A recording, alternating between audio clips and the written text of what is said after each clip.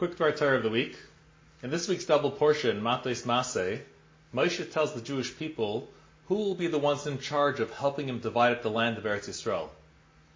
It says that it will be done through Yeshua and Elazar HaKayin, and then he lists all the heads of the tribes that would represent their tribes and help in the division of the land. When it comes to the tribe of Yosef, we find an anomaly. Normally, it always mentions Ephraim before Menashe. However, when it goes through the list of names here, it mentions Menashe first, and only then Ephraim. Why is that? So in the Sefer Techeles Mordechai, it explains that in Mitzrayim, Menashe was in charge of Yosef's estate, and he acted as his right-hand man. Ephraim, on the other hand, sat and learned Torah all day with his grandfather Yaakov. Because of the focus that Ephraim put on Torah study, he merited to have Yeshua come from him, who succeeded Moshe as the leader of the Jewish people. That is also why Yaakov, when blessing them, put his right hand on Ephraim, as the right hand symbolizes the Torah, while the left hand went on Menashe, as the left hand represents success in business and more worldly matters. Therefore, whenever the Torah discusses a spiritual matter, such as the inaugural sacrifices the Nesiim brought, etc., then the tribe of Ephraim is mentioned first. However, here it's talking about dividing up the land of Israel, which is a physical objective, and therefore the tribe of Menashe is mentioned here first. That is also why here the tribe of Zvulun is mentioned before Yisachar, even though normally it's the other way around.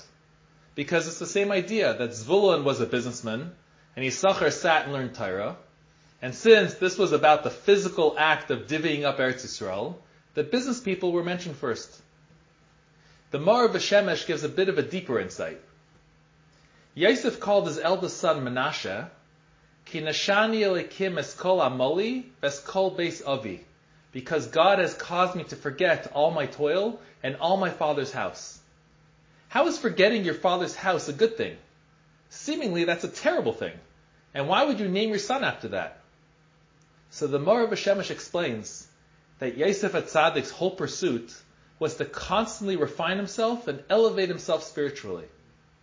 So when the wife of Potiphar tried to seduce Yosef, the Gemara tells us that at one point he was going to give in, until he saw the image of his father, and that held him back from sinning. Now, all these years later, Yosef was saying that I forgot my father's house, meaning that he reached a spiritual level that he no longer needed to see the image of his father in order to refrain from sinning. Likewise over here, the Jews were leaving the desert where they were surrounded by holiness, by the clouds of glory, by the man, and they had open miracles that occurred daily. They were now going to be entering the land of Israel, where they would have to work the land, and godliness was not as open and apparent. So when it comes to discussing the dividing up of the land, the Torah mentions Menashe here first, to remind the Jewish people that Yosef, even being in the most impure land in the world of Mitzrayim, was able to attain an even higher spiritual level than before.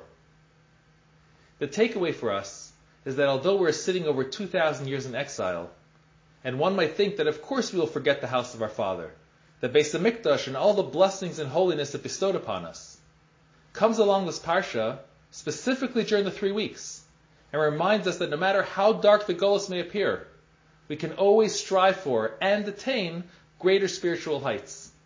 And by making this effort, Hashem will surely give us the chazak v'nis chazek with the coming of Mashiach speedily. Amen. Have a good Shabbos.